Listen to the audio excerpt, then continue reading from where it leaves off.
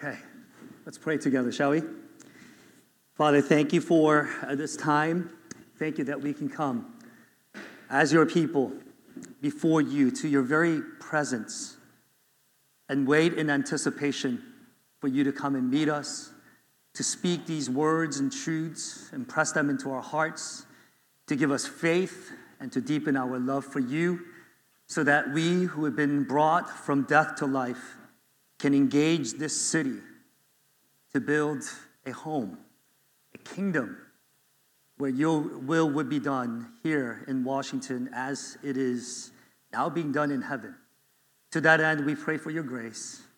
Bless the preaching of the word. Give us faith now in Christ's name. Amen.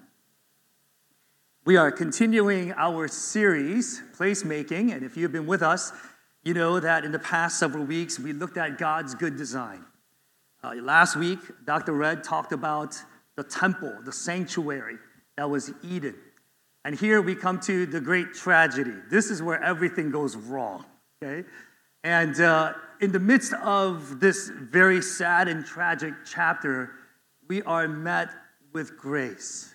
Because the Lord that speaks a word of judgment also speaks a word of promise, of grace. And we find hope here as God's people who are then called to continue this work of placemaking today here in Washington.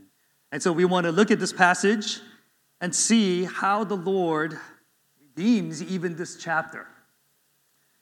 Has anyone here read the book, The Kite Runner by Khalid Hosseini? Anyone here? Okay, that's what I figured, most of you. This is Washington, right? I actually really enjoyed this book. I think he gets a good grasp on what we consider to be theology of place. All throughout the book, he is able to tie together the connection between a place and its people, right? You remember this.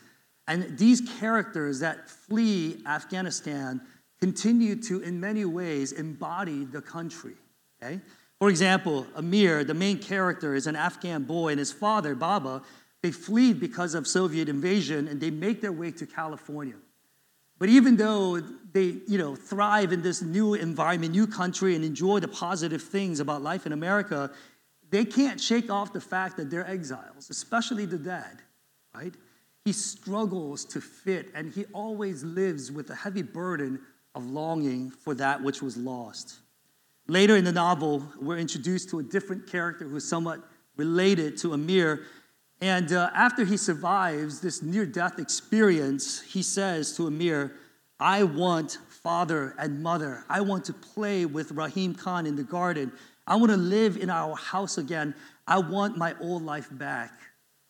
And in the silence, Amir thinks to himself, your old life? Mine too. I played in that same garden. I lived in that same house. But the grass is dead. Again, talking about Afghanistan. The country is dead. And a stranger's Jeep is parked in the driveway of our house. A foreigner has come and invaded what used to be our place, pissing oil all over the asphalt, the chemical warfare that destroyed the country. Our old life is gone, Soreb, and everyone in it is either dead or dying. It's just you and me, just you and me.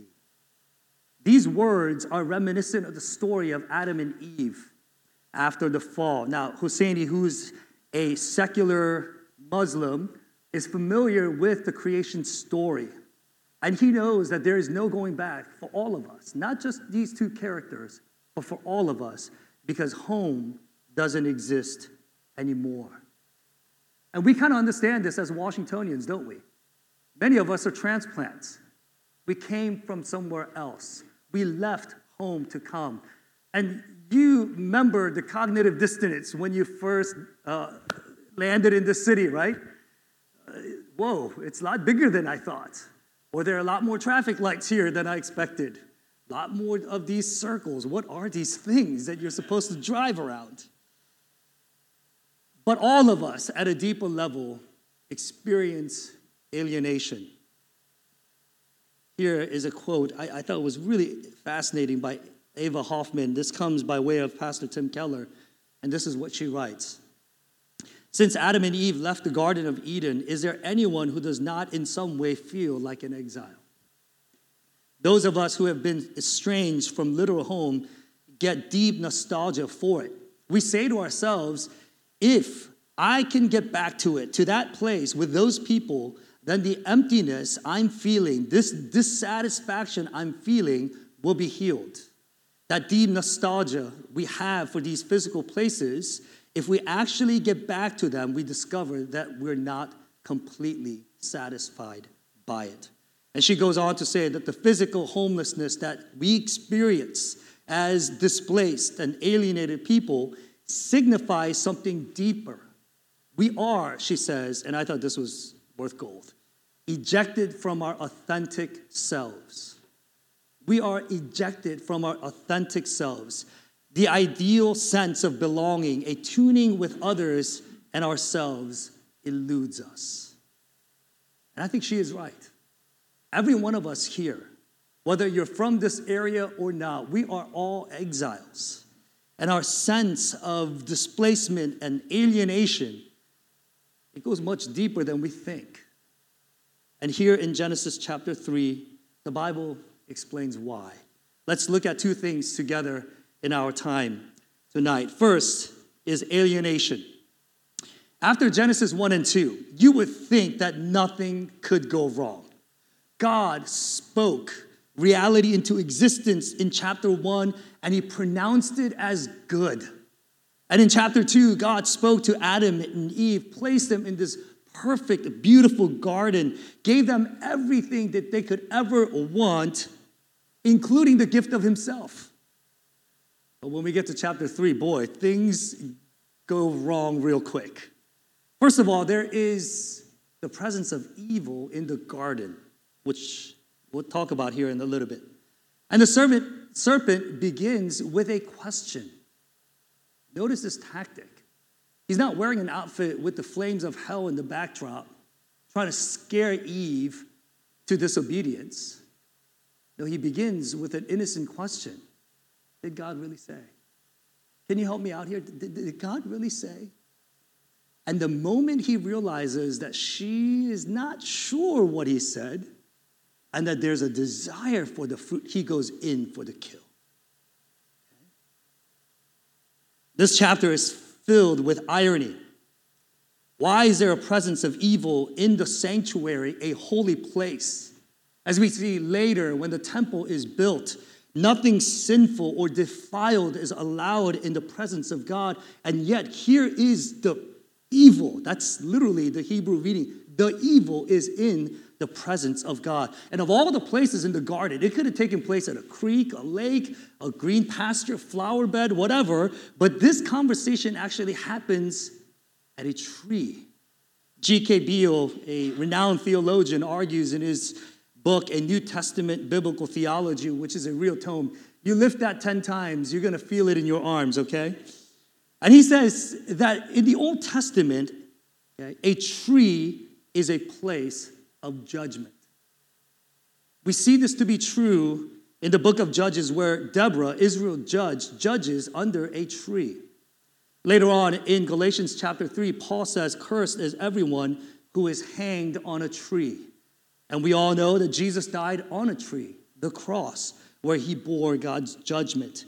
You see, as God's vice regent, Adam should have judged the serpent right there and then and ruled over it, but instead, based on the reading of this chapter, he is just standing around. And when offered, he ate the fruit. After Adam and Eve ate the forbidden fruit, it was just as the serpent promised for a little bit. Take it, eat it, and their eyes were open.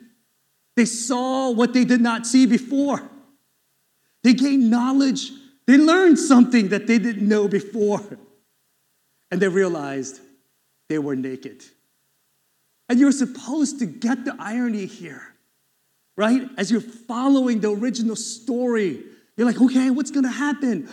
What? Their eyes were open? How can this be? And they gained knowledge? What knowledge? And they were naked. What? Really? They were promised knowledge, status, and privilege to be like God, yet they discover a world of shame, vulnerability, manipulation, fear, alienation, pain, frustration, and death. Let's unpack this a little bit more. What does it mean for Adam and Eve to be alienated and to live into this new reality? Well, first, they were physically displaced, as we see. The original language shows the unique relationship between Adam, the man, and Adamah, the earth, the land. Adam was made from it, and he was made for it. And this connection between a place and people run throughout the scripture. In the Abrahamic blessing in Genesis chapter 12, God promises to bless Abraham with two things. Remember? People and place. And later on, when Israel persists in a rebellion, God curses them by removing the people from land, the Babylonian exile. When Jesus began his earthly ministry, he preached a very simple sermon. I'm sure it was a 35-minute sermon, right? Maybe 2-3 points with an illustration here and there. But basically, he said, repent, for the kingdom of God is at hand.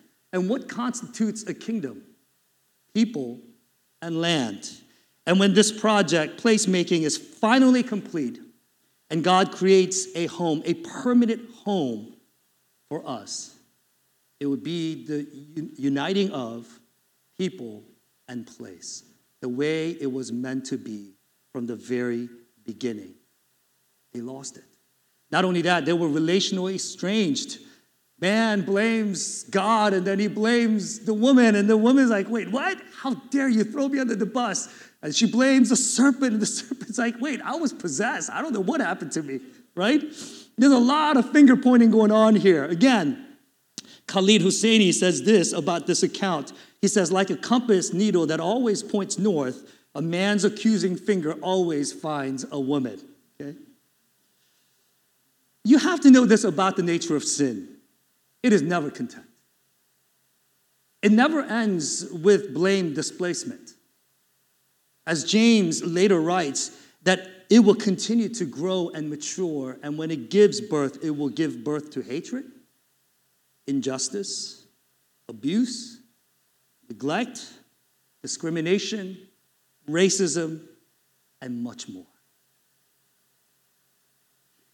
They were emotionally and psychologically broken. Adam and Eve, for the first time, experienced fear, anxiety, and shame.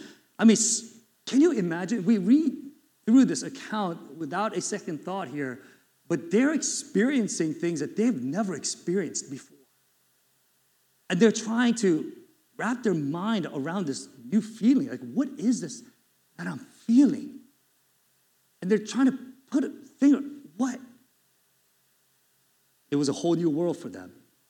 Vocationally, things got really difficult and frustrating.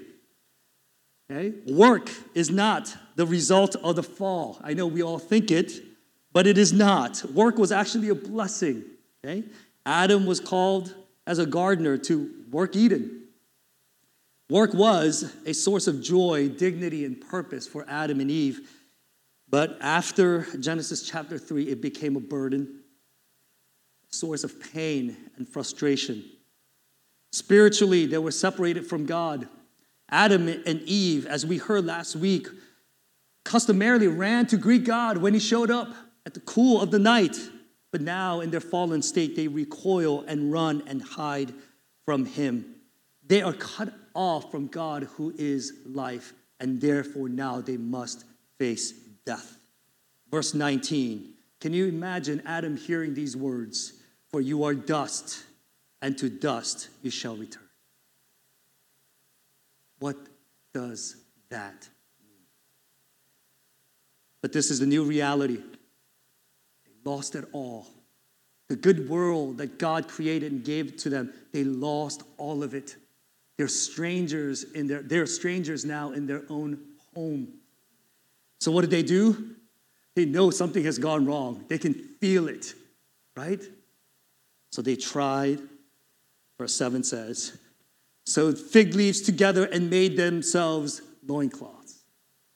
This is more than just a simple covering to hide their nakedness. What they're doing here is They're trying to recreate what was lost. They're trying to recreate Eden. You know the saying, the apple doesn't fall far from the tree. Just like our first parents, you and I, we do the same thing.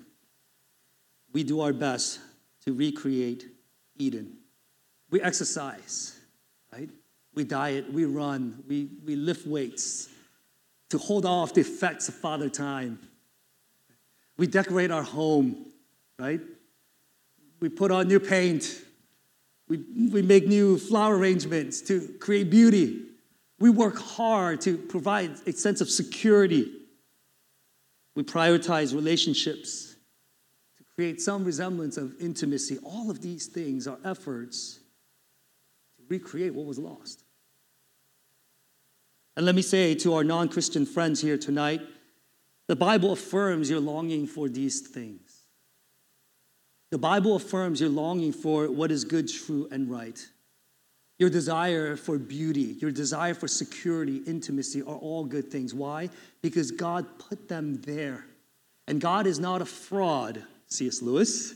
Okay? He did not put those desires there just so he can watch you suffer. No, he put those desires in you because he intends on satisfying those desires. He has this great quote: if you find in yourself a desire which no experience in this world can satisfy, the most probable explanation is that you were made for another world. All our efforts to recreate Eden, however, they fall short. Okay? Because these things, they cannot replace God. No amount of finite things can add up to infinite God. Okay? But even if we could somehow recreate beauty, security, and intimacy of Eden, we still have one thing that we can't solve, which is death. You can make death an abstraction, talk about it, sort of hold it at arm's distance, but you're not going to solve death. You can cover it up cosmetically, but Father Time is undefeated and gravity is pretty dang strong. If it hasn't gotten to you yet, it will. Okay? Someone once said, in the face of death, man's pretense to self-sufficiency crumbles. Here's a thought. As long as death exists, you and I will never be truly home. We have an intruder in the house that we cannot defeat. This is what it means to be alienated. It happened in Genesis chapter 3. And so every day since Genesis chapter 3, we've been carrying with us longing for home. But if death is an intruder that we can't kick out, and we continue to find in this world longings that go unmet, what hope is there for us as God's people? And what does placemaking look like for God's people who are called together as a church in this city? What hope is there? Let's talk about our second point, restoration. Apostle Paul says in Romans chapter 5, where sin abounds, grace abounds more, and that is absolutely true, even in Genesis chapter 3. A careful reading here shows that God not only speaks judgment, but he makes promises. For God's people, judgment and death do not have the final word. God does.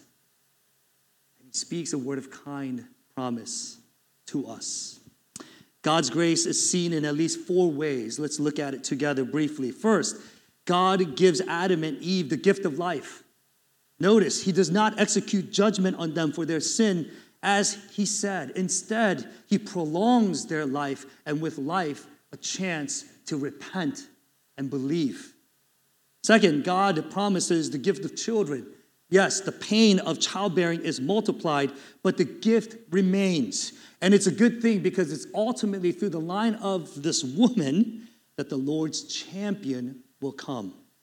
Third, God promises provision. Work will be painful and frustrating, but ground will yield its fruit to provide for Adam and Eve. All of this is God's grace. God could have simply spoke a word of judgment and said, that's it, you're done, forget you. And even if he prolonged their life, he didn't have to give them the gift of children or even food, but he does. Let's unpack this last point a little bit more. Genesis chapter 3, verse 15 reads, I will put enmity between you and the woman, and between your offspring and her offspring. He shall bruise your head, and you shall bruise his heel. Notice, first of all, that this is something that the Lord would do. Salvation belongs to our God. It is not up to us, our wisdom, our resource, our talents, our gifts, but it is the Lord who would do this. He initiates the great rescue, and with a promise, he will accomplish what Adam, Eve, none of us here could. But the scope of the problem is much bigger than the serpent, isn't it? It's great that this champion will come and crush the head of the serpent, but how about everything else that was lost in Genesis chapter 3, right? What about all this other stuff that we just talked about? I believe God will restore everything. And he sort of hints at that here in verse 21. And the Lord, verse 21 says, God made for Adam and for his wife garments of skin, and he clothed them. God sacrificed an animal and made garments out of them to cover their nakedness and shame. The animal garment obviously serves a better function than a leaf. It's not as itchy, and it's a lot more durable than the leaf. But a lot more is going on here than meets the eye. Later in Isaiah 61, verse 10, this is what prophet Isaiah says. I will greatly rejoice in the Lord. My soul shall be joyful in the Lord, for he has clothed me in the garments of salvation. He has covered me with the robe of righteousness. The word righteousness, in particular, the Hebrew word, has this meaning of making things right. It's not just justice or moral upstanding, as the New Testament Greek word for righteousness sometimes carries. It is holistic. It's the reversal of the curse. It's living into the shalom. And so you see what God is doing. As he sacrifices an animal and makes garments for the man and his wife, that is foreshadowing of how God will make right what went wrong in Genesis chapter 3. In other words, God will not only send a champion to crush the head of the serpent, but he will restore our home, Eden itself. He will restore relational intimacy that was lost. Our work will become joy once again. It will provide meaning and dignity like it was meant to be, that he will reconcile us to himself, and death will be no more. But how would this happen? Verse 24, we get this interesting cherubim thing that Scott talked about last week, and I was hoping he wouldn't go too much into it, because I was like, dang it, he's going to steal my thunder, but he left it just at the right moment. So I was like, whew, thank God. Okay? Verse 24, he drove out the man, okay? And at the east of the Garden of Eden, he placed a cherubim and a flaming sword that turned every way to guard the way to the tree of life. As Scott talked about, east is the entryway. That's how you go in and out of the sanctuary. And we see this play out in the tent of meeting and later on in the temple. And even in the vision that Ezekiel has, okay, the entryway is through the east. And Ezekiel sees something kind of vague in his vision. He says, there's this prince, a son of David, who's got special privilege and access, and only he can go in and out of that. Right? How? How can that be? Well, if you put everything together, verse 15, 21, and 24, you come up with the gospel message. We have lost everything. We're outside of Eden. Now we're faced with judgment. The thing that we did to ourselves. What hope is there? Well, God will send a champion who will crush the head of the serpent, and he will bring true righteousness on earth. He will make every wrong thing right by entering the temple once again, facing the sword of judgment, giving his life in our place, so that through his death, we have life and access to the presence of God. That's why much later, at the end of the story as we know it in Revelation chapter 5, John speaks of the Lamb who was slain. At the moment of Jesus' death, the curtain was divided into two. The thing that stopped us from entering into the presence of God, which at the time was a curtain, but before was this cherubim with a very scary sword, gone. And if you place your faith in Jesus, you have access to not only a Savior who defeats the great enemy, but one who will make every wrong thing right, even right now. And you begin to walk with him in doing and living out this project of placemaking, not only in your own heart, where it becomes suitable for him to dwell, but even in this city, so that we see more and more and more of God's will being done here in Washington as it is in heaven. Let me just say, in closing, to Christians, we talk about not placing God-like expectations on any other individual, because if you do, you'll crush them, because no one can take the place of God. Let me gently say to you, don't put God-like expectations on the city. The city is not your Savior. Your career, okay? Your political affiliation, none of these things will save you. When you see the brokenness of the city, you shouldn't be surprised. It is life outside of Eden after all. Instead of fleeing it, I hope you'll run to it. Because you, Christian, you have the only message of hope to turn this broken place into a home, so that people here in the city would experience the righteousness of God through you. And remember, when you live out the gospel in winsome ways, you embody Christ and his message, I trust that those out there will hear, they will see glimpses of Eden echoing through your life. We believe that, don't we? Sure, we're broken, but not completely and utterly. And everyone out there in this city still remembers what home is like, even though they've never been there. And so as God's people, let's press on, and let's keep on leaning into this city. And we don't have to do great things overnight to turn this whole thing around by tomorrow. No, it's in the slow, everyday, invisible things that God brings his kingdom. That's how the kingdom works, doesn't it? So if you don't see the fruit tomorrow morning, don't be discouraged. And if you see another headline out there about what's wrong with the city, don't run away from it. Lean in, love, and care for the people. Bring the kingdom with you. And through your life and faith, let others see the righteousness of God. Let's pray together. God, we thank you for this time that we could be in your word.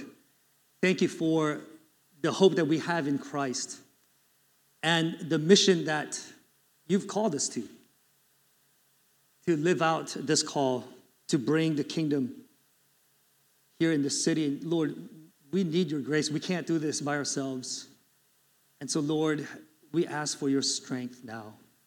Would you please do this in us first, that your kingdom will come in greater fullness in our hearts. And so as we lean into this world, that kingdom would spill out to relationships, to our neighborhoods, and to the workplace that you've called us to.